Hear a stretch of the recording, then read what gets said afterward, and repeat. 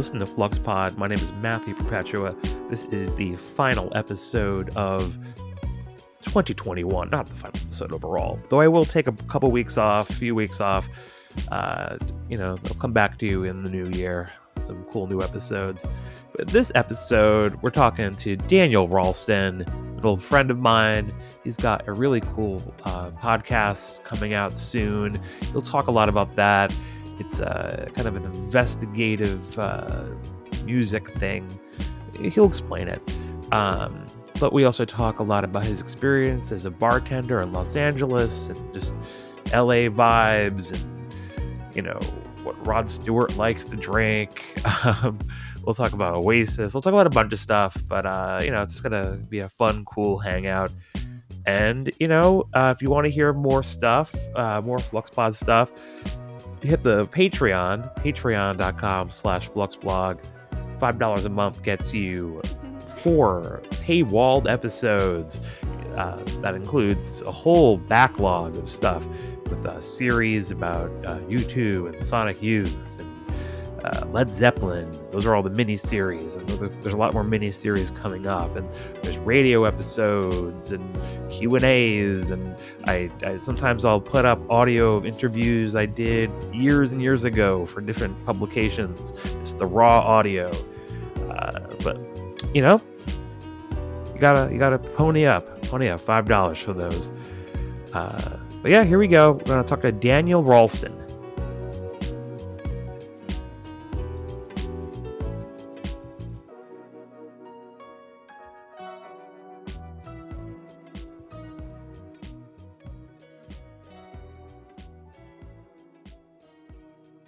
Daniel, can you tell the audience who you are and what you do? I will do that, but Matthew, first of all, it's nice to hear your voice. It's great to hear your voice too.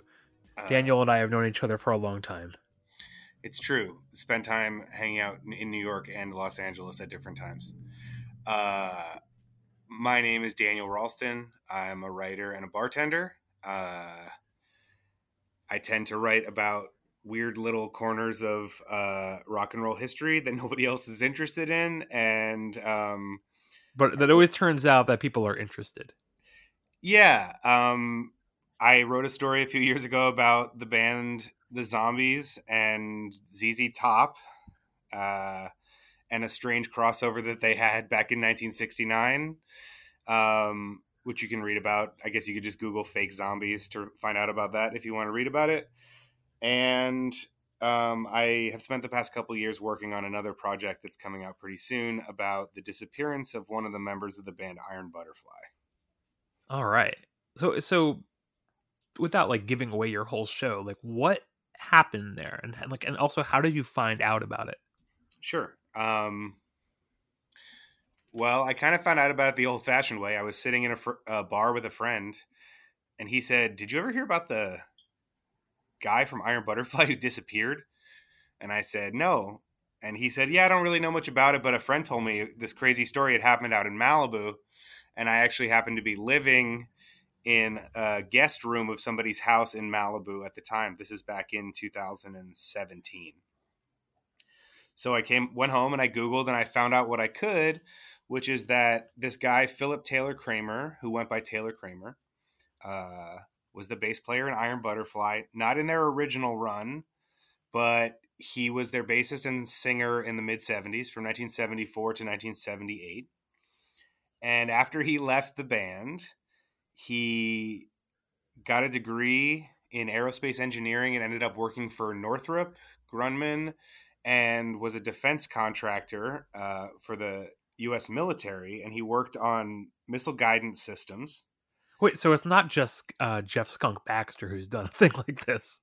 There's at least one other rock guy who has had this trajectory.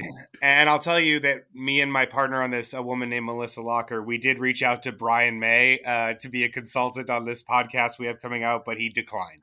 Yeah. I don't think is Brian May work in defense after Queen? No, but he fancies himself an astrophysicist. Okay, that I know. But yeah, I know Jeff Skunk Baxter was in a very similar line of work. I think he was with, maybe it was Lockheed Martin. It was one of them. Anyway. Yeah. So he didn't want to work in defense anymore, and he was kind of a hippie. To be honest, he was like, originally he was in a folk duo with his sister who opened for John Denver. Like, he's not the type who you would expect to work for the Defense Department. So he decided to start a company that became a leader in the CD-ROM industry in the late 80s and early 90s. That company was funded by Michael Jackson's brother, Randy Jackson. Okay. And the company did really well for a few years, and then it went bankrupt. And the same year it went bankrupt, he started telling people he had discovered the secret to teleportation. Oh His God. his father was also a physicist, and they worked on this thing together. And when this guy, Taylor Kramer, started telling people he discovered teleportation, people believed him. And on February 12th, 1995, he was supposed to pick up a friend from LAX at the airport. He never showed up. He made 17 phone calls from the car phone inside his van. And the last call he made was to 911. And he said, "My name is Philip Taylor Kramer, and I'm going to kill myself. O.J. Simpson is innocent. They did it." And then he hung up the phone, and nobody knew where he was for 4 years. I mean, And, nice of him to get a word in on OJ. well, it turns out the company that he started actually did some work around surveillance in the OJ trial. So this is all happening right at the height of OJ mania. Oh God. This is So, yes. So this is adjacent to the most Los Angeles story of all time. sure. And let me also just tell you, it may sound like I'm going into detail. This is all in the Unsolved Mysteries episode from 1999. Taylor Kramer's sister and wife were interviewed on Oprah. This was a huge story. And then for 26 years, nobody really cared about it. And I started digging into it. And it turns out it's a little bit more complicated than the way that they wrote off his disappearance and eventual, what was declared a suicide. But we Well, have spoken to just about everybody who knew him, including the part that I think is the most interesting is that we talked to his daughter, who was about 5 years old when he disappeared, and she's now 30 years old and has a lot to say about what happened to her dad. And we found some connections to things like organized crime, and there's a lot more to the story. And we have spent the past couple years putting the story together. oh my God, this is so enticing. I hope everyone listening to that feels enticed. We've just sort of been waiting to hear some offers from people before we decide what we're going to do. So that's kind of where we're at. So we're probably out in the first quarter 2022, I guess. Yeah, big quarter. Big quarter. We all love that. We love that they can quarters, right? We love that they can financial terms. Yeah, and the story came from me being told. Somebody told it to me at a bar. And like I said at the beginning, in addition to being a writer, I'm also a bartender. And I tend to hear a lot of great stories and crazy stories at the bar. And sometimes it's busy and it's just too noisy and I have no time for people's stories. But when I heard this story, I just couldn't help but dig in. It truly is one of the craziest stories I've ever heard. So how did you end up becoming a bartender? Because this is something that happened to you, or like happened. It's something you embarked on, like relatively deep into life when you were living in Los Angeles, and that's kind of like a second act for you. Sure. I mean, when I first of all, I'm 42 years old, and I didn't start writing or making anything until I was 34. So I got kind of a late start at all this stuff, and I've always had a day job while I continued to either write stuff or make videos or whatever, because those things don't really pay any money in 2021. So I've always had to have a day job. In New York, I worked as an office manager, did all kinds of stuff. And when I came out to Los Angeles, I ended up working on a documentary out in Malibu and renting this guest room. and I needed to make extra money, so I went to work at a surf shop for a year, even though I had never surfed before. Um, but my neighbor across the street in Malibu owned the surf shop, and he asked me to come work for him. And one day when I was in the bar, this guy in the surf shop, this guy who ran the bar across the street came in. We kind of hit it off, and he said, "Hey, man, I'm like desperately in need of a daytime bartender. It's a really easy shift. You kind of just have to stand there, and it's gonna pay way better than the surf shop, I promise you." And it turned So out I he just liked the actually, cut of your jib. yeah, and that guy's a really great. I learned from a really great bartender and bar manager how to do the job right. Just to give you an example, like my first couple days, I kept leaving the ice scoop in the ice bin, and he would just throw it on the floor and be like, "You have to take it to the dish pit now to get washed because you cannot leave it in the ice." So I learned how to run a bar really well, and the in the time that I was working at that bar in Malibu, um, it started to get some recognition as being like one of the better bars in Los Angeles. And by 2020, it was named the best bar in California by Oh my! Condé. What's the name of the bar? It's called the Malibu Beach Inn. It's a very fancy hotel bar, and yeah, Condé Nast Traveler said it was the best bar in California. Oh man! Wait, so okay, so I know just from talking to you, you've had like celebrity clientele. Was that like mostly at that place? Yeah, pretty much just there. Okay, Um, and do you feel comfortable mentioning any of the celebrity clientele? I've mentioned one of them before, which is Rod Stewart, who's a really Yeah, cool guy. that's I was hoping you would say Yeah. Rod Stewart You know who else is really because cool? I won't elaborate, but Pink is also very cool. oh okay. Wait, did you ever? Thinking of like famous Malibu residents. Did you ever get even a glimpse of Dylan? No. I did see Neil Young driving with his son in a specially modified car that accommodated his son's wheelchair one time. I was like next to him on the highway. Oh wow, Yeah. it must be so. Like, there's so many like major rock stars who all this, like all boomer rock stars who all this made their homes in Malibu. I gotta shout out. Do you know the comedy writer Meryl Marco? I don't think so. She was a Letterman writer way back in the day. Oh, okay. That name's ringing a bell. I think I've heard her as a guest on things in the past. She lives across the street from Bob Dylan and has written on, I guess maybe like her blog or Tumblr or something about his Christmas decorations every year. Can you elaborate on that a little? The only Like, what are they like? significant, I would say. And then I remember in like 2019, he got a manger set. Oh God, this makes me so happy. This is definitely the guy who made Christmas in the Heart. Yeah, yeah, This guy loves Christmas. Jesus. yeah. Um. No, I've never seen Yeah. never seen Wow. Dylan out there. I'm sorry. Like you said, living across the street from Bob Dylan, and it's actually amazing to me that Bob Dylan even lives on a street.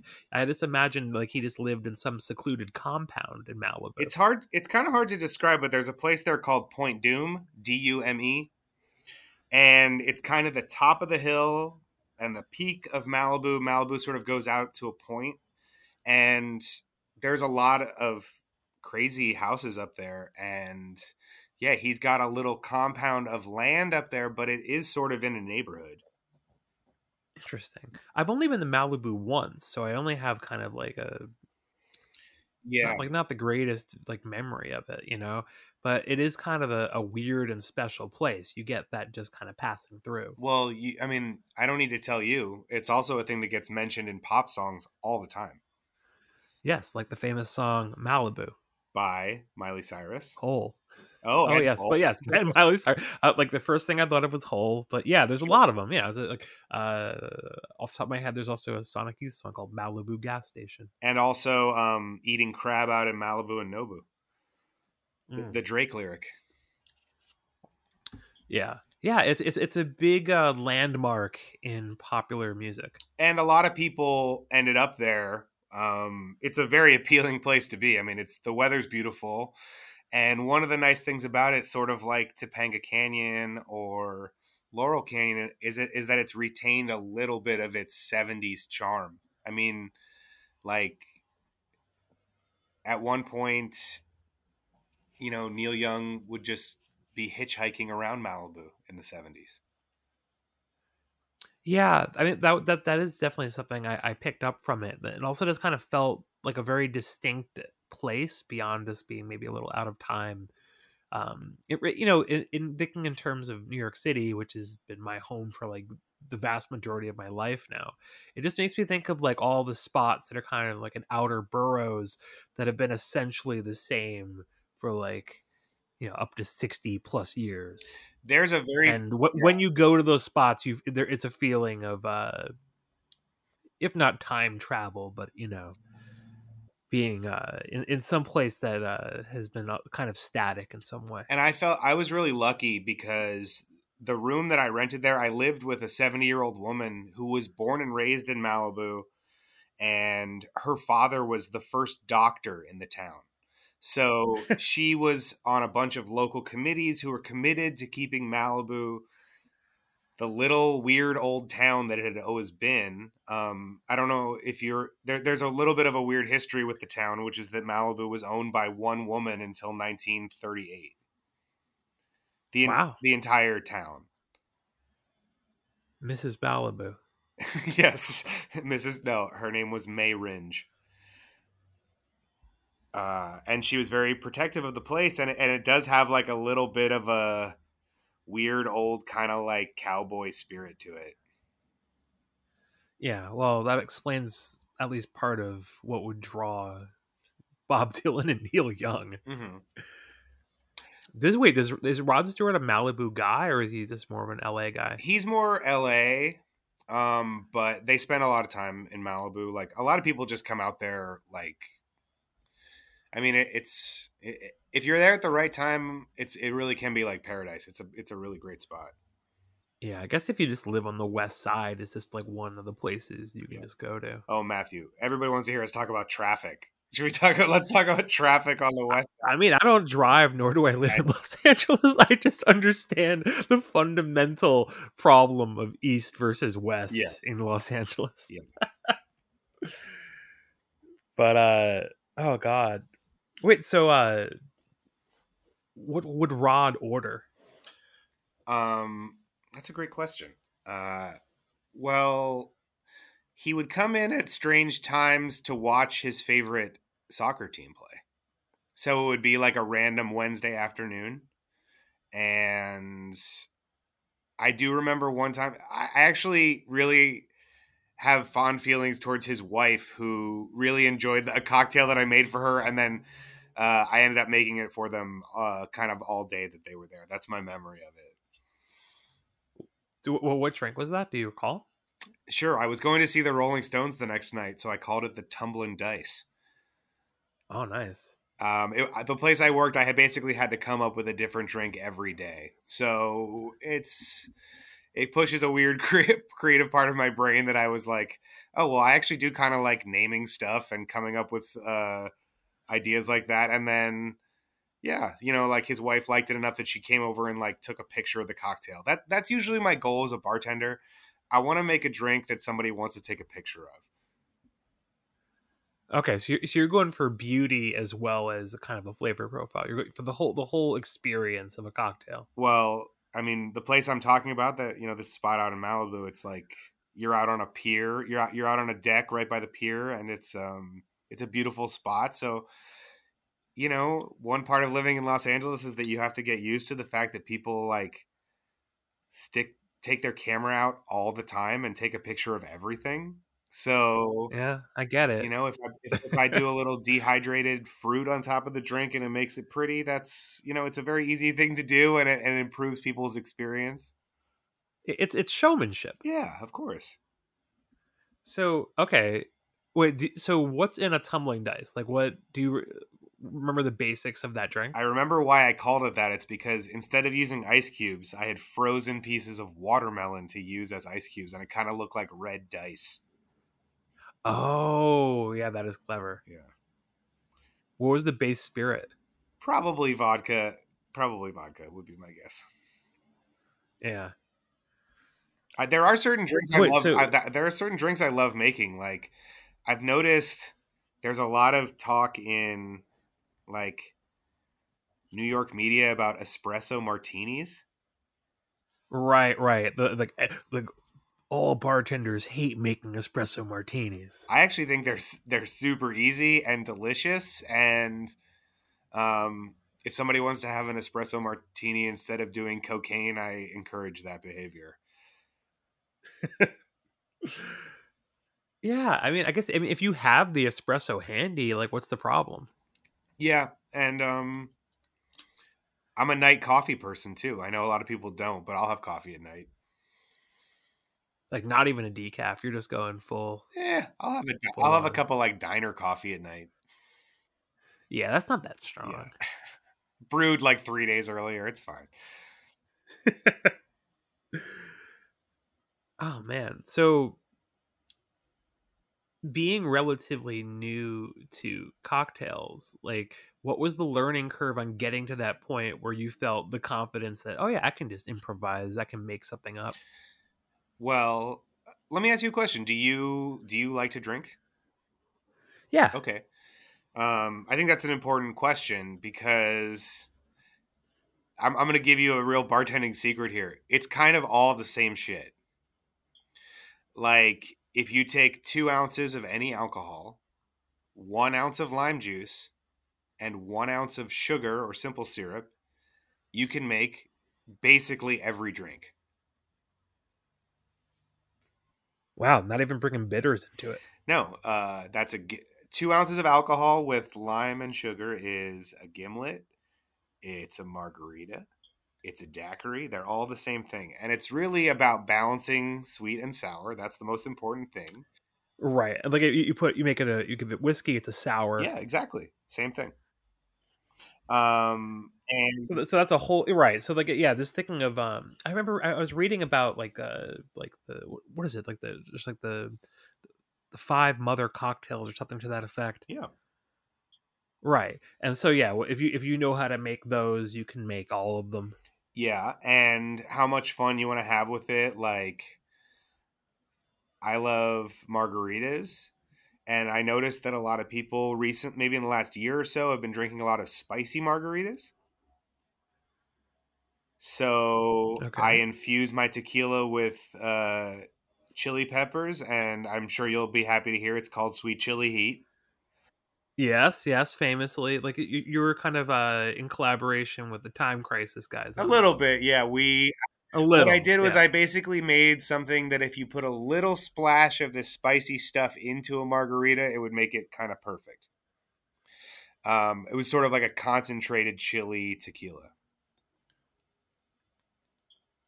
So do you do a lot of infusion kind of stuff? Um, I do, and I also do a lot of uh, pre-batching or barrel aging. Like if I know it's going to be a night where a lot of people are drinking old fashions, I'll take all the ingredients and put it into a barrel at the beginning of the day. And it'll actually improve the taste of it for all that stuff to sit in the barrel all day. And then all I have to do is untap the barrel when I'm ready for it. Oh, so it's like making batch drinks. Yeah. And as I was telling you before we started recording, I have kind of a day job bartending. And then at night, I work a lot of very strange private events.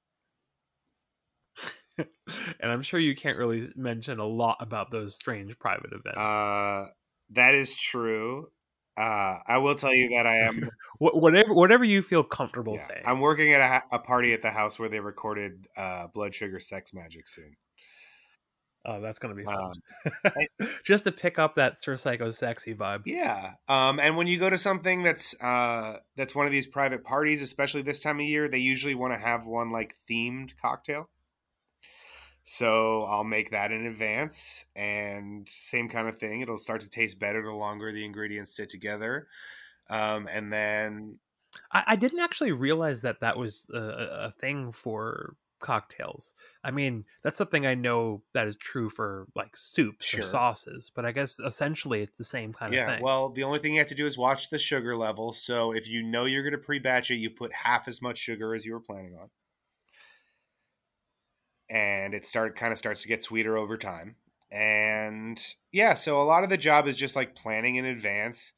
And like I said, I used to be an office manager, and I realize a lot of it is kind of the same thing. It's all about being organized ahead of time, having your sort of mise en place set up the way it needs to be set up, and making sure anybody you're working with also has their stuff set up.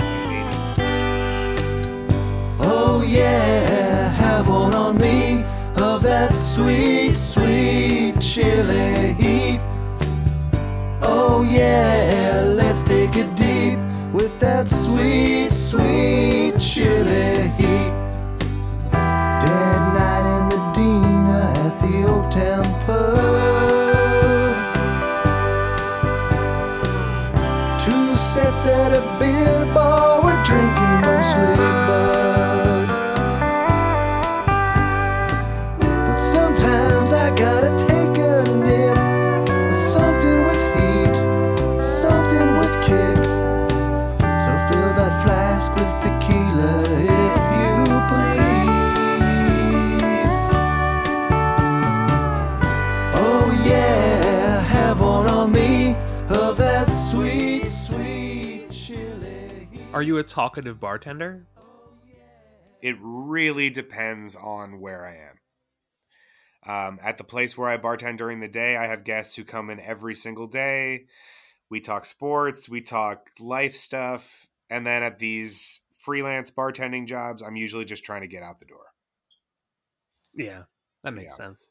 So yeah, but when you're like a bartender, do you get to do any of like this feels very dated. It feels very like 70s, 80s. But the thing of like the bartender who is like the confidant to the regulars. Well, it's funny you mentioned that because I was just looking. I do try to write down at least every notable interaction I have at the bar in a little notebook that I have. And yeah, I've had that to the level. I've had people sit down at the bar and tell me they're going to kill themselves. Oh God. Like, how do you handle that? Especially in a situation where like you're a bartender. Yeah. And by the way, I apologize for just jumping on a heavy topic like that. No, it's fine. Well, in one of the particular cases it happened to me, it's happened to me twice. One of them felt a little bit more like a sad guy just being sad about a breakup. But the other one, the guy started telling me about what his plan was for the rest of the day. And I found out that him and his girlfriend were staying in the hotel where I was bartending. So I had my manager go to get his girlfriend from the room and say like, hey, this guy seems like he's not doing well. And he's talking about taking his own life. I think we need to do something. So he actually ended up leaving with her. And I got an email from him about a week later sent to the hotel, just kind of saying thank you or whatever. But yeah, it was pretty heavy. That was one of the most definitely one of the harder days. I imagine that kind of sat with you for days. Oh yeah, for sure. Oh man, like that's it's on one hand it's good to hear that in some ways like that kind of communication still exists, but for it to be so heavy, like I was kind of expecting like, oh man, like should I break up with my girlfriend or something more like There's that. a lot of that. And then the flip side of that coin is sometimes people want to come to a bar and talk to a bartender about bartending and about like making drinks, and I can think of almost nothing more boring than that. Like maybe the guest is a amateur bartender at home and they have a lot of thoughts about it, and I'm usually just trying to make people happy with the drink as quickly as possible. So working at some different bars and things like that, what are the kind of dynamics you see in a bar now? Do you see people who are strangers talking to each other? I'm just thinking of like in my experience, I feel like maybe this could be like a New York City thing to some extent, but it doesn't seem like people go to bars necessarily to meet people as much as they used to. It's more just you go there to talk to people that you already know, whether you're going on a date or you have a group of friends or whatever. Sure. Well, I do go to a bar about once a week, and it's usually centered around a karaoke situation. So I would say that there is definitely less strangers talking to each other than there was pre-pandemic. Okay, well, I'm just even thinking like pre like pre and post smartphones. Oh, yeah, I don't know. I do feel like LA is a more social city in that regard. Like, I feel like I'm at a slight disadvantage because I smoke cigarettes. So when I'm at a bar, people generally, it's like in Los Angeles, you're the least popular person on the planet if you smoke cigarettes until about 9 p.m. And then you're the most popular person on the planet. And a lot of people who say they never smoke cigarettes end up bumming 3 or 4 off me in a night. And yeah, I don't know. I think whether or not smartphones affect things in the bar, I don't know, because I would say that some of my favorite moments in the bar are when I have a customer who wants to show me something funny they saw on their phone. So there's a good side to it too. Yeah. I think there's just like things that I'll just watch that are kind of set in the past, and you'll just have people talking to each other, just meeting each other and talking to random people. And I enjoy doing that, but I think in my experience, like it feels like there's a lot of times you can go to places and people don't really want that. You can kind of sense a vibe that people don't want to be talked to. Sure. Or they don't want like an intermingling of groups. Yeah, and it's always very awkward when there's like maybe 3 friends catching up and then some random guy at the bar by himself who's trying to like drunkenly maybe try to buy them around or something, and it can be really uncomfortable sometimes. And a huge part of my job is like trying to alleviate those situations. Like how would you diffuse that particular situation? Would you just be like, no, just leave this, because I mean, you're also talking a guy out of buying like 3 drinks. Sure. And it's like the people getting them couldn't be less happy to get them. Okay, actually, I'll give you a good story, and it will be another celebrity name drop for you. Yeah, we love it. We love celebrity name drops. That's what we like about Hollywood and California. I would encourage people to, just on a fundamental level, to try to divest from celebrity culture, because a lot of celebrities are really terrible anyway. But it's true. It used to really bother me when I worked in Malibu that people would try to buy dinner for Pierce Brosnan. Like, as like a hat tip, like, oh, I'm here in Malibu. Wait, so wait, I guess like Pierce Brosnan is a regular at the I wouldn't place? call him a regular, but he was in a few times when I worked there, and it's, I think, pretty close to where he lives. And okay, but people they see him, they clock him, like, and like the thought that consistently comes up is, I must buy food for James Bond. There's no way he has the money for that. And I wouldn't say the person buying it is like some Malibu local. It's somebody who's visiting from somewhere else who's excited to be in Malibu and can't believe they're in the same restaurant as James Bond. Yeah. And I understand the urge to want to buy him the meal, but it is a completely pointless gesture on all fronts. Like, if you want a picture with the guy, you could probably just ask him or not. Like, that depends whether or not you're a rude person or not. But you don't need to buy a rich guy dinner. Yeah, I can say pretty... Yeah, I can say I've never had that impulse to spot someone and be like, I must buy them. Man, I never had that money. I it's the least I can do for them. I love James Bond movies. He's my favorite James Bond.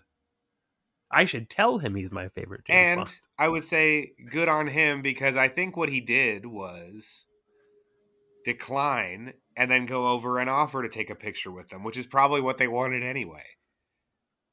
Yeah. Well, good for him. I mean, I feel like I've really internalized the New York City approach to celebrities, where it's like you just pretend they're not there. Yeah. Um. You just treat them like people who just don't want to be bothered. Yeah. I've had the same best friend since 5th grade. My friend Mike, and his wife, when they were dating, she went to NYU, and they would see Lou Reed around. This is, I'm old, so this is a while ago. Yeah. And yeah, he never talked to him, but he's like, yeah, I saw him. I saw Woody Allen. Like, just there were a few people where it was just like, yeah, you see him and you don't say anything. And I feel like the more meaningful the celebrity is, the more I really don't want to talk to them. Yeah, well, I mean, so I live in Park Slope, or at least I do right now. I'm in the process of trying to Gotcha. move. But I live near two very, or maybe three, like very meaningful celebrities to me. One of which you've interviewed. This is Guy Oh, yeah. Picciotto from Fugazi, who I will just kind of see randomly on the street or in a supermarket. Yeah. And the other one, the big one, is Chris Claremont, who is kind of like the major architect of all the X-Men stuff. And I also see Mark Eibold, who is in Pavement and Sonic Youth, relatively frequently. You'll just kind of see him like skateboarding Man, around. I see so many guys in Los Angeles who look like Mark Eibold. Yes, but I'm seeing the real one. I've been to a crazy amount of Pavement and Sonic Youth shows. Yeah, nobody's doubting your Sonic Youth or Pavement bona fides. But yeah, but those are exactly the kind of people who I do not want to bother. Well, I'll say that I've had some really good experiences meeting people who I consider heroes, and some really bad ones. Down Santa Rosa over the bay, across the grapevine to LA. We got deserts, we got trees, we got the hills of Beverly. Let's burn the hills of Beverly.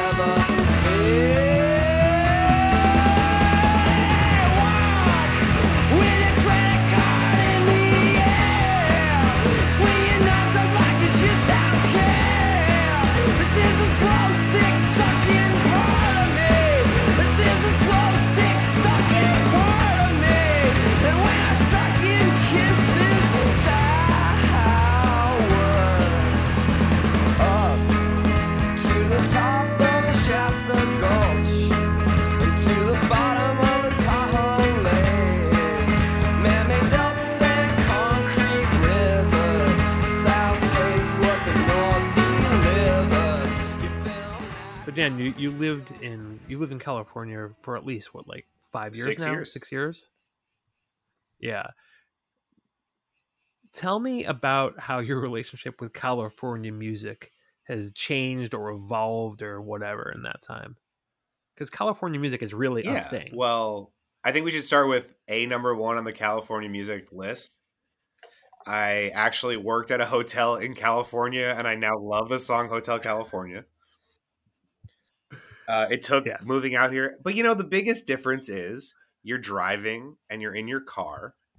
And I sort of had this, my teenage years were driving around listening to music in my car. And then I had a long gap where I lived in New York and Philadelphia, took the subway, didn't really have a car.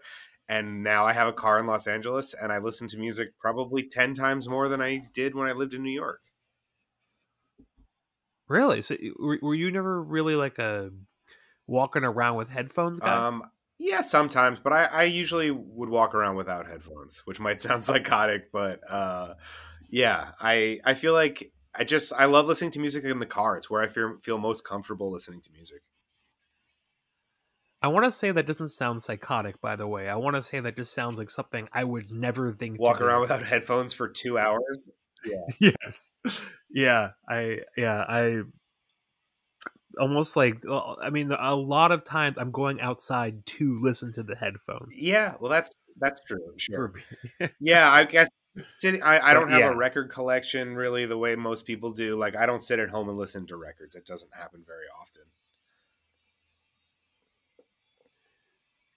So, what music do you feel is better in cars, or specifically in California? Because it's also, like, I mean, California kind of has its own kind of Oh light. yeah, for sure. There are people who make pop music now who I think capture it a little bit. Like, I'd say I'm kind of I'd say I'm a fan of like the last few John Mayer singles. He Interesting. Like that's like him kind of like going into this kind of self-conscious 80s I'd say vibe. starting with that song New Light, he was starting to tap into like a California vibe. And, you know, he's obviously also kind of in the Sure. Grateful Dead, or, you know, the version of the Grateful Dead that exists now, which is him also kind of succumbing to a very California thing. Yeah, I mean, here, music is, I don't know. Sometimes I will like find myself talking to people about music, and I'll find that they don't like the same thing about music that I do. And some people don't like depressing music at all. And I think there's like a natural inclination out here to lean towards like music that makes you feel good. Or at least like Yeah. a good vibe. And I do love the tasteful palette of 70s California music. You know, Eagles. I'm a huge Linda Ronstadt fan. And, you know, thinking about Linda Ronstadt hanging out in Malibu with Governor Jerry Brown in the 70s is a very specific kind of California vibe. And we just don't get governors like that damn, anymore. some governor's got to date like Lana Del Rey or something. Yeah, or like a Selena Gomez. That's good. But I would say there is also, like, for me personally, a pretty great radio presence here in Los Angeles. Specifically, like a good rap station that plays good rap music. And also, there seems to be like a real fascination in modern country music with California as well. Like 50% of the songs that come out mention California on commercial country radio. Like, what's a song that you feel is particularly good that does that? On the countryside? Yeah. Well, there's a big song right now that has a lyric about getting all-inclusive margaritas in Malibu, and then not knowing how to pay rent this month. And actually, the best one I can think of is John Pardy, who's a country guy who I really like, Pardi. He has a song called "It Ain't Always the Cowboy" that I love, and it's about a girl. Wait. It's about a girl leaving the country for the big city. If memory serves, I think because okay, I'm a big fan of Time Crisis. We've already mentioned that a few times, but weren't you the person who brought the song "One Margarita" by Luke Bryan to their radar? No, Am I wrong about that? I think that may have came up. I was the one. I did suggest to Jake that they do Country Top 5, which might be where it came up. Okay, and then it was just one of the songs, because that's a great song. I really like that one. That guy, John, Luke Bryan can really hit it out the park. That guy John Pardy, who I love, has a song called "Tequila Little Time with You." Pardon me, I don't mean to pry. I saw the tears falling from your eyes, and I thought, well, you're too pretty not to wear a smile. Hope you don't mind if I sit down for a while, 'cause I want tequila, little time with you. A little salt and a lime will do. Hey, barman, will you bring us to? I want tequila, little time with you. Talking it all out, seeing what you're all about. I hope you're wanting tequila, little time with me too.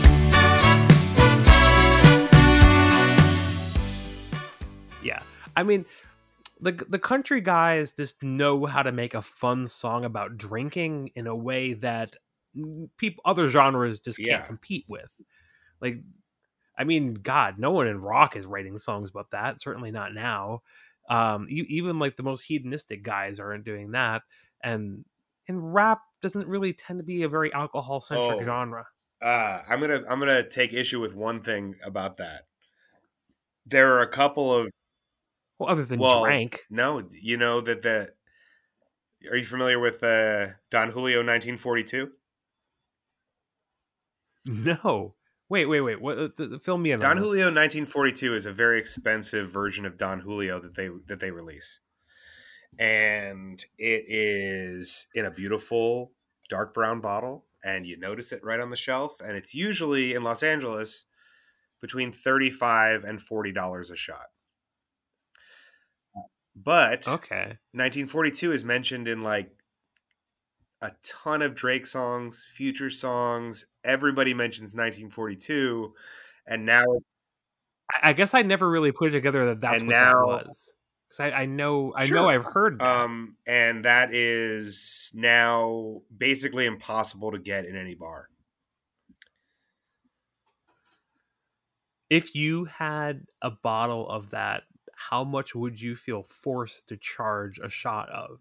Like, would you have to go over the price I mean, you just mentioned? Because let's it's say so you were at scarce? Is this a Pappy Van Winkle situation? in miniature. That they'll make more and they'll be fine. But right now it's running short around town. But things do take on that kind of quality, like Louis, which is depending on where you buy it, like $1,500 a bottle, like is also something that gets shouted out a lot. I'm also remembering right now that my friends Molly and Chris, who do the show and introducing, like their most recent episode is about T-Pain's cocktail book. Oh, cool. Have you heard about this? No, but I'll definitely check it out. I like him a lot. Do you remember when he was on Time Crisis? I don't actually. Yeah, they did an episode, or the first half of the episode is just talking about T-Pain, but then the second part is like talking to the guy that he did the book with. This guy's name is Maxwell Britton, but it's a pretty good book. I remember looking at it at their house. But yeah, it's a very and the part of the concept of that book was he chose like 50 songs that he had been on or worked on or produced, and they made cocktails for each of those songs, which is, I guess, sort of what you were doing before, even just like with that the tumbling dice. Yeah, I like. It's kind of fun when you go. Like, one of the things about the freelance bartending is that you go, and sometimes an hour before they're like, "Oh, this is a Christmas party, and they want to do this specific kind of drink." So you have to work really fast and get something together. So you could just have people throw a thing at you, and you could just figure it out. Sure. Like, I bet we could probably have a funny Twitter thread where we came up with like band themed cocktails. Right. I mean, okay. So let's. Well, I can't. I will not improv with you right now. I'm too tired. I just got off of work. Another time, then. It's a whole episode of just like, Daniel. Okay. The first thing that comes to mind is like Vampire Weekend, because we're just talking about Time Crisis. Yes. Okay. You have to make Harmony Hall. You have to make a Harmony Hall right now. You're gonna get a 4,000 word email from me tonight with all these different band cocktail ideas. Yeah. Yeah, I know like some bars that are kind of near the Barclays Center will have like something like, yeah, come in for like our 9 Inch Nails special. Well, you know, there are now a lot of musicians who are like tied into booze brands. Expand on that. Bob Dylan has a whiskey. Yeah, that makes Heaven's sense. Door. Yep, that also makes sense. It's very tasty. Yeah, I can't imagine Dylan would sign off on something that's crap. Yeah. Kenny Chesney has a rum. That feels Blue right. Chair rum. And then every once in a while you'll see these like, there's a lot of like beer brands that'll do a thing for like a metal band or whatever. I see that for indie bands too. Yeah. There's like various forms of rock band will get their kind of their micro brew. Yeah, I'm so divested from like beer culture in general. I think it's very corny. Yeah. Well, you're a cocktail man. No, You're like Tom I Cruise. felt that way before I was a bartender. If somebody wants to talk to me about their home brewing setup, I pretty much just like glaze over. I feel like I default to beer in a lot of situations. Yeah. But Do you like beer? Do you like fancy beer? Yeah, but you know what? I think the thing that I've found over time is that the most satisfying beer is often like the most basic beer. So, like a Miller High Life or a Narragansett, like things like that will often be like more satisfying than just some like overwrought IPA from like some micro. Oh, I love overwrought IPA. That's a great one. I mean, I can enjoy that.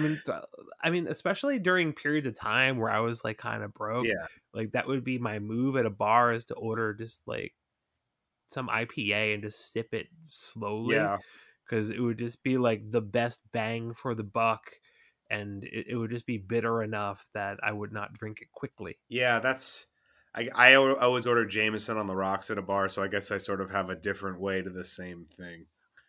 Yeah. I mean, that's another one. Like, I think I would probably order Makers over Jameson, though they're both fine. I think I think Makers is a rounder flavor. But I agree with you 100% about beer. I mean, sure, I've enjoyed really nice beers before, but a really freaking cold beer after like a day on the beach, no matter what it is, if it's a Coors Light, it's going to taste great.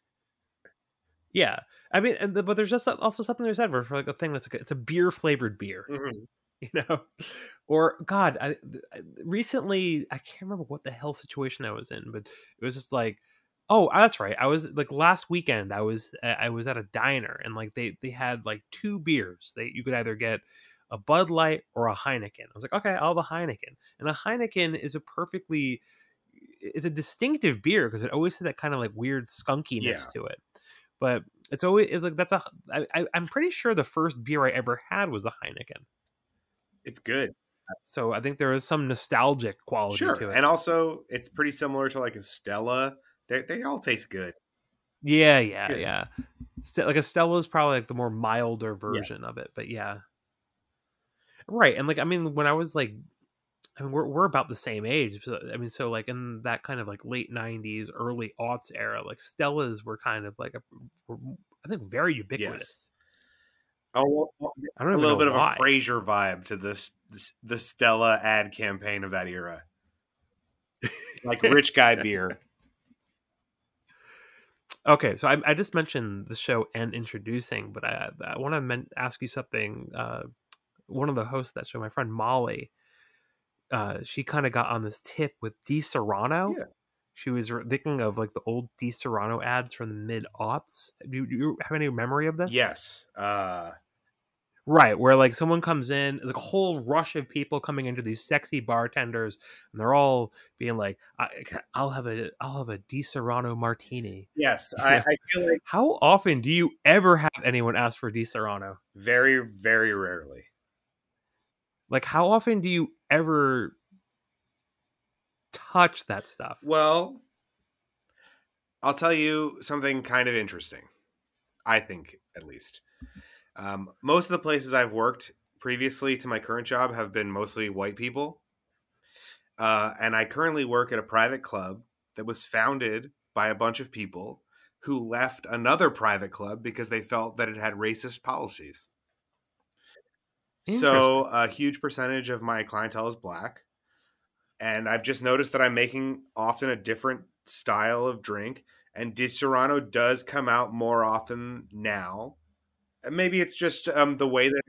Oh, I'm thinking of like, well, what would that mean? I'd imagine that'd be a lot more Hennessy, because Hennessy has always been like heavily marketed to the black audience. That, and I would say flavored vodka. Yeah. But Di Serrano actually is quite nice, and I've always liked Amaretto. you know what I really like it for? That's the Italian American to me, Daniel. You're familiar with the Cadillac margarita? No, what is in that? Well, a margarita is usually, lime, sugar, tequila, and a lot of people put triple sec in it, but I don't. And a Cadillac margarita is where you float about 1 ounce of Grand Marnier on top of the margarita. It's sort of a different color. And you're sort of sipping through a thicker layer of this orange flavored liqueur. And Di Serrano works beautifully as a float on top of a margarita. All right, everyone kind of give that a shot. Little nutty flavor added into the citrus is good. I remember, like, there's another thing. Just thinking about on like my earliest drinking experiences. I do remember that like an amaretto sour was a move for a lot of people for a long time, kind of in that late '90s, early aughts zone. Do you? Yeah, I mean, some people really don't have a taste for whiskey. Like, maybe one of the first times you got drunk, you were drinking whiskey and it didn't agree with you. Some people get really turned off by the smell and taste of whiskey. So, like, an amaretto sour is very similar to a whiskey sour. It's just like a different set of tasting notes and much sweeter. Much sweeter. So if somebody's like, I like sweet drinks, an amaretto sour is a great thing to make. Yeah, I mean, I like because I mean I have like my own little bar at home where I'll just kind of improvise once in a while, but I do like amaretto as kind of a mixer with whiskey. Dude, throw a little amaretto whiskey in your coffee. Oh, as like a brunch drink with some whipped cream on top. I do not have whipped cream on hand, but yeah, you can make it very easily. I guess.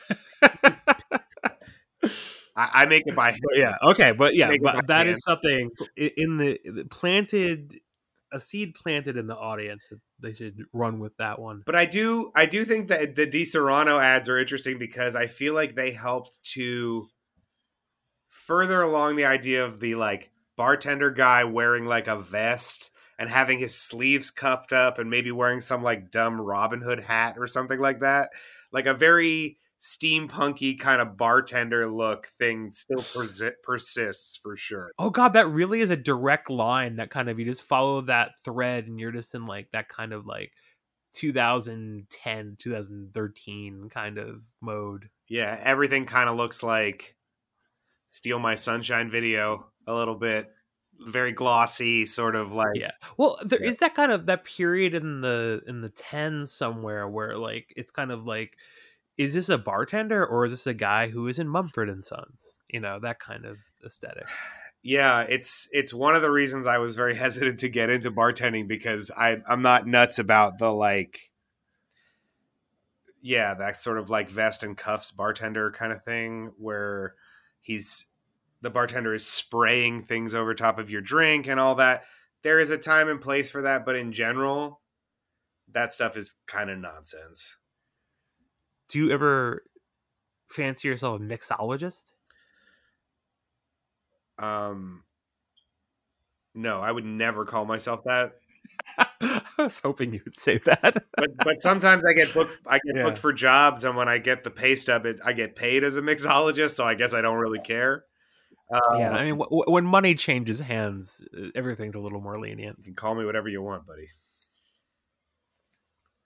But yeah, I don't know. I just think if somebody is sitting down and telling me they really want something where I'm like focusing on giving them a spectacular, different kind of drink, I can do that. But that is rarely what people want. They want a great drink fast.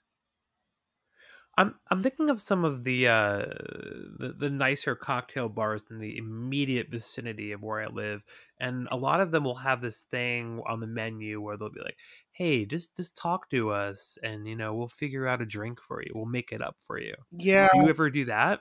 I would be really annoyed if it said that on the menu, but that is a lot of what I do, especially.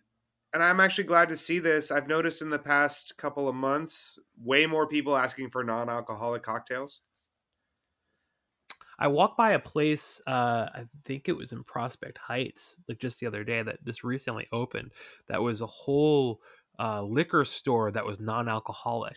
There are some really good, basically fake spirits, like that don't have alcohol, that give you the same impression as if you're drinking gin or vodka, made by a company called Sipsmith, that are really good.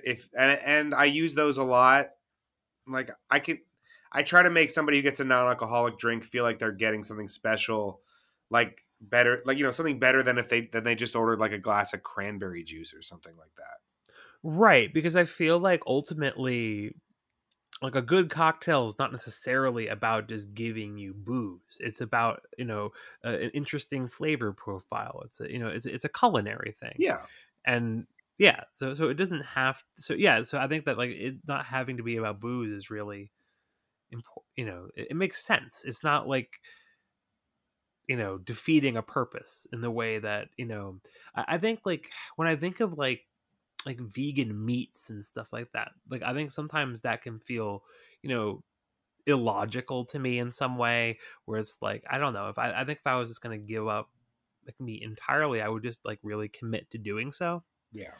But like, I don't see like that as a half measure with like the non-alcoholic cocktails. Yeah, and it's just nice, especially because I tend to work day shifts at the place that I'm a regular bartender. So people are at a business meeting, Right. like maybe they want to do something. People aren't trying to get hammered necessarily at Sometimes 2 p.m. Sometimes they are. I imagine some people are, Yeah. but Yeah, and it's like, I always worry when somebody comes in the afternoon and orders like a Long Island iced tea. How often do people order Long Island iced teas in your experience? I consider it an automatic red flag. I mean, that is also a complicated ass drink. In some ways. But in reality, have you ever made one before? No. I just know there's a lot of things in it. You literally take every single alcohol in the well, except for scotch, and pour a tiny little bit of each one in a glass and then cover it in Coca-Cola. That's the whole thing. Okay, so it's basically like going to a 7-Eleven and just like throwing down every soda. It's a half ounce of gin, vodka, tequila, rum, whiskey, and then Coca-Cola, and then the traditional garnish is an orange slice. I've never had one. What is the flavor like? It just sounds incoherent. It sounds like you're trying to get fucked up. And that's what it tastes like too. I mean, it tastes like Coca-Cola with no carbonation and disgusting. Yes. Because I mean, a lot of those alcohols have like very contradictory flavors. Yeah, and you just put a little splash of lemon juice in it to kind of cut through all of it, and it just tastes like a mess of alcohol, and it's usually for somebody who's trying to get drunk. Yeah, I mean, that'll do the trick. Yeah. I mean, yeah, you only really need one of them, right? Sure. But sometimes people order a double, and then you got to give them two right away. Oh, God. A double Long Island iced tea. Like that, yeah, there's... Yeah, that's unhinged. Yeah. A double Long Island sounds like a Hold Steady song waiting to happen. I feel like I have no idea what the proper origin of the Long Island iced tea is, but there could just be no place in America that we better served by having that reference in the name of that drink. I agree 100%. It's perfect. That is such an incredibly Long Island vibe to get that hammered. Yeah. Have you what isn't there, like, I'm trying to think of like Malibu drinks. I feel like there is a Malibu. Well, isn't it like a Malibu rum? Yeah, it's coconut flavored rum. Okay. Are there coconuts in Malibu? No. Yeah. No, there are not. I'm sure, I don't know. I'm sure Maybe there's a lot of some suntan lotion. Maybe some rich person, maybe like Flea has a coconut tree or something like that. But I don't think there are any coconuts growing organically in Malibu. Right. Yeah, I mean, coconuts aren't native to California at all, right? No, palm trees aren't native to California. Right. I remember like learning about that someone just basically planted a bunch and they just kind of have to maintain them. Yeah, the Spanish missionaries. Yeah. I mean, it's a great aesthetic. Yeah, of course. It's trapper keeper aesthetic. Wait, so do you currently live in Malibu? No, I live in Chinatown. Wait, where? So that's kind of like, God, I feel like I've been to Koreatown. Where's Chinatown in Los Angeles? It's downtown adjacent. It's right next to downtown. Okay. Yeah, the place I work is on the 51st floor of a skyscraper downtown. Wow. So I live right near my work. It's very convenient. It's nice. I miss Los Angeles. I haven't been there in a few years. I'm definitely going back. You got to come out for Primavera Festival? No, I'm coming out for Pavement. Oh, nice. I'm going east. I know, like, I am definitely coming to California the year 2022. Nice. I'll probably try to be there for 3 or 4 days at minimum. Well, we could go on a little Malibu music reality tour. I would love that. So wait, what would be on a Malibu reality tour? First stop, Lou Adler's house. No, just, I mean, there are some like kind of iconic spots. Cher's house these are things you can see from the highway driving past. It's not like a big deal. Yeah, you don't have to like pull up down the street. No, Dr. Dre's house. And then these are all things you could just kind of see and be like, oh yeah, that's the Dre's part of place. it that I would take you to is I mean, Dr. Dre's place must be crazy. It is. I would take you to Zuma Beach. Oh yeah. And I would show you where the band had their recording studio and where Neil Young's house used to be in the 70s. And I can point up to Bob Dylan's house sort of from there. Yes, I would. I didn't know that Bob Dylan lived in Malibu until like relatively recently. Yeah. I think like maybe a couple years ago I found out about that, and it just felt so weird to me. But it was like, yeah, I guess that's a good place as any for him. There's so much about him that makes no sense. I'll tell you one thing. This is a Dylan story I heard secondhand.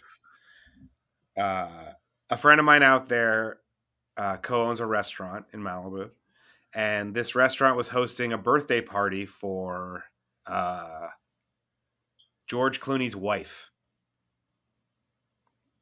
Okay. And Bob Dylan was supposed to come to this party. There were a lot of other famous people there. And he saw all the paparazzi and just like circled the party in his car a few times. And then apparently invited everybody to his house for the after party that he just invented that night because he didn't want to get out of the car. So he was more comfortable to say he'll come to his place. That's I don't know if the whole party, but I heard that that's what happened. Okay. So he's very reticent. I mean, like this. I mean, we're talking about Bob Dylan. He's an enigma. Yeah, and I think even out there's like so much about him. Like thinking about his day-to-day life is so odd. Yeah, like he must go to the Ralph's grocery store, or at least he has someone sent to it. I mean, I'm thinking of like that song on his most recent album, which is really fantastic. I think it's one of his best ever, Rough and Rowdy Ways. But he has that line where it's like he says like I eat fast foods. And just thinking about Bob Dylan going to any fast food place is so weird to think about. But he's been on tour for like such an enormous chunk of his life that of course he has. Sure. He's probably had every fast food you could think of. He probably has strong opinions on like the Whopper. Yes. Like a Whopper on the East Coast is never as good as a Whopper in the Midwest. Yeah, exactly. Yeah. It's just I've only seen one Bob Dylan show. I saw it a few years ago, maybe like 3 or 4 years ago. And it was one of those things where like I felt like I should see Bob Dylan while he's alive, while there's a possibility of doing so. But, going to see that show, you're just kind of aware that like, oh, I'm witnessing a historical figure. This is like if I could see like a Mark Twain reading. Yeah. It's like a person of that kind of historical enormity. Like I kind of felt the same thing when I saw when I've seen Paul McCartney a couple times. Yeah, where it's like, oh my God, this is a historical figure. I'm witnessing like one of the most famous men who's ever lived. Yeah, I saw Paul McCartney at Irving Plaza at that Valentine's Day show he played a few years ago, where he randomly announced. How'd you get into that? He announced the show on Twitter that day, and I happened to be walking around Union Square at the time. And he said the only place to get tickets for this show, this is on Twitter, he said, the only place to get tickets for the show is at the box office. And I was like the 9th person there. Wow. What was it like seeing Paul McCartney in such a small place? I mean, I've seen him at Yankee Stadium and the Barclays Center. Yes, just to elaborate a little bit, I was in the Whole Foods when I saw the tweet. I was like, oh, I should go around the corner. Yes. Well, basically across the square. I had a little bit of that same feeling of being like, I'm 50 feet away from the guy who wrote Let It Be. That's pretty insane. Yeah.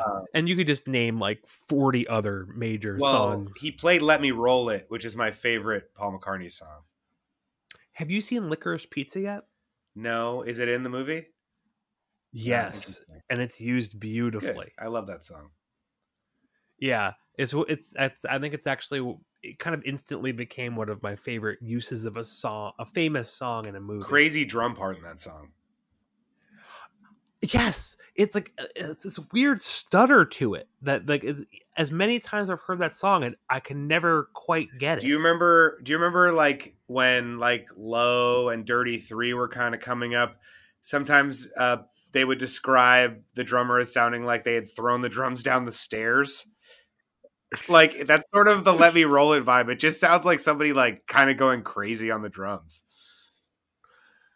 Yeah, Let Me Roll It is such a weird and beautiful What a great song. phrase, too. My heart is like I can't tell you how I feel. My heart is like a wheel. Let me roll it. Let me roll it. Yeah, I love that.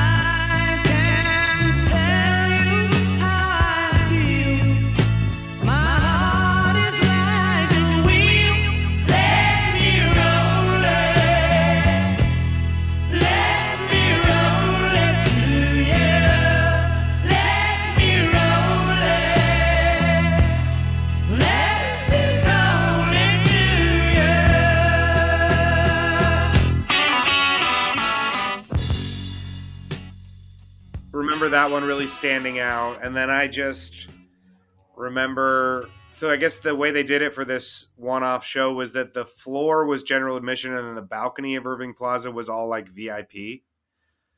So I just remember looking up and seeing like Meryl Streep and Lorne Michaels rocking out. That is kind of like I had that one experience where I saw a Radiohead show that was kind of like announced the day of a similar situation, but it was also full of VIPs in the balcony.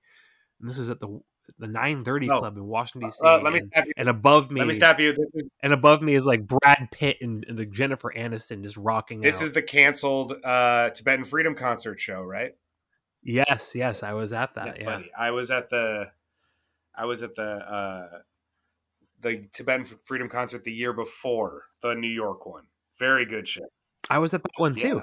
Yeah. Well, I was front row for one of the 2 days. You can see me squished against the fence in some of the Noel Gallagher and U2 footage. Oh my God, Daniel, we must have been like feet from each other. I was front row for U2 at that as well.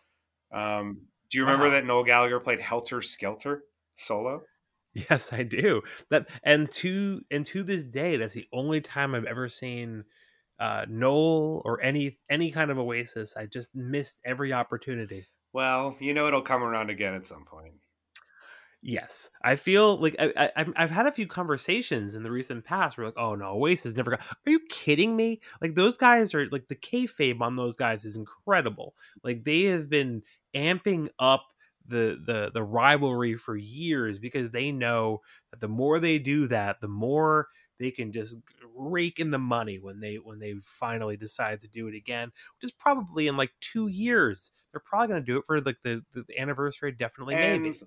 I would just like to say, while it does sound like a cash grab, both of those guys have managed to put out some good music in their solo careers. Yeah, they Liam have. recently, a couple of those recent singles of his are like killer. Like which ones? Once, yeah, that song is so beautiful, and All That You're Dreaming Of is really great too. yeah. I'm just dying to see Oasis for real. I really regret all the opportunities I could have had, and I just was like, Yeah. I mean, granted, this was often during times where I didn't really have the money to throw at it, but Yeah, I saw them. I mean, they just recently released like that live Nebworth, their famous Nebworth show. Yeah. Have you listened to the live record yet? I had a bootleg of that back in the day. Yeah, it's widely bootleg. Yeah, that's so. I mean, the show, but it's just kind of like them playing like nearly all of their classics at the peak of their popularity. They're playing 250,000 people in 2 days. Yeah, so in both shows, in either show, they're basically playing to like 3 giant stadiums at once, which is just like insane to even just like fathom. Yeah, I was actually just talking to a friend of mine who's doing a show with Oasis as the topic of her show. And she was telling me that she really wanted to talk to a British person as the guest because she wanted to understand like the cultural significance. Like, I don't know if you remember a couple years ago, I played in an Oasis cover band for charity, and we had to. I know one thing, and it's that you sing "Don't Look Back in Anger" beautifully. Thanks. Well, we had a last minute guitar replacement, and we found this British guy who basically came in and was like, I'm a guitarist and I'm British. Of course I know all the Oasis solos. Like, I don't think he even particularly liked Oasis, and he knew them all. Is this like an osmosis thing? We practiced together once for about an hour, and then he nailed them at the show. It's just like, it's really part of a particular generation of British people's DNA, I think. Yeah. I don't think there's really like an American equivalent experience.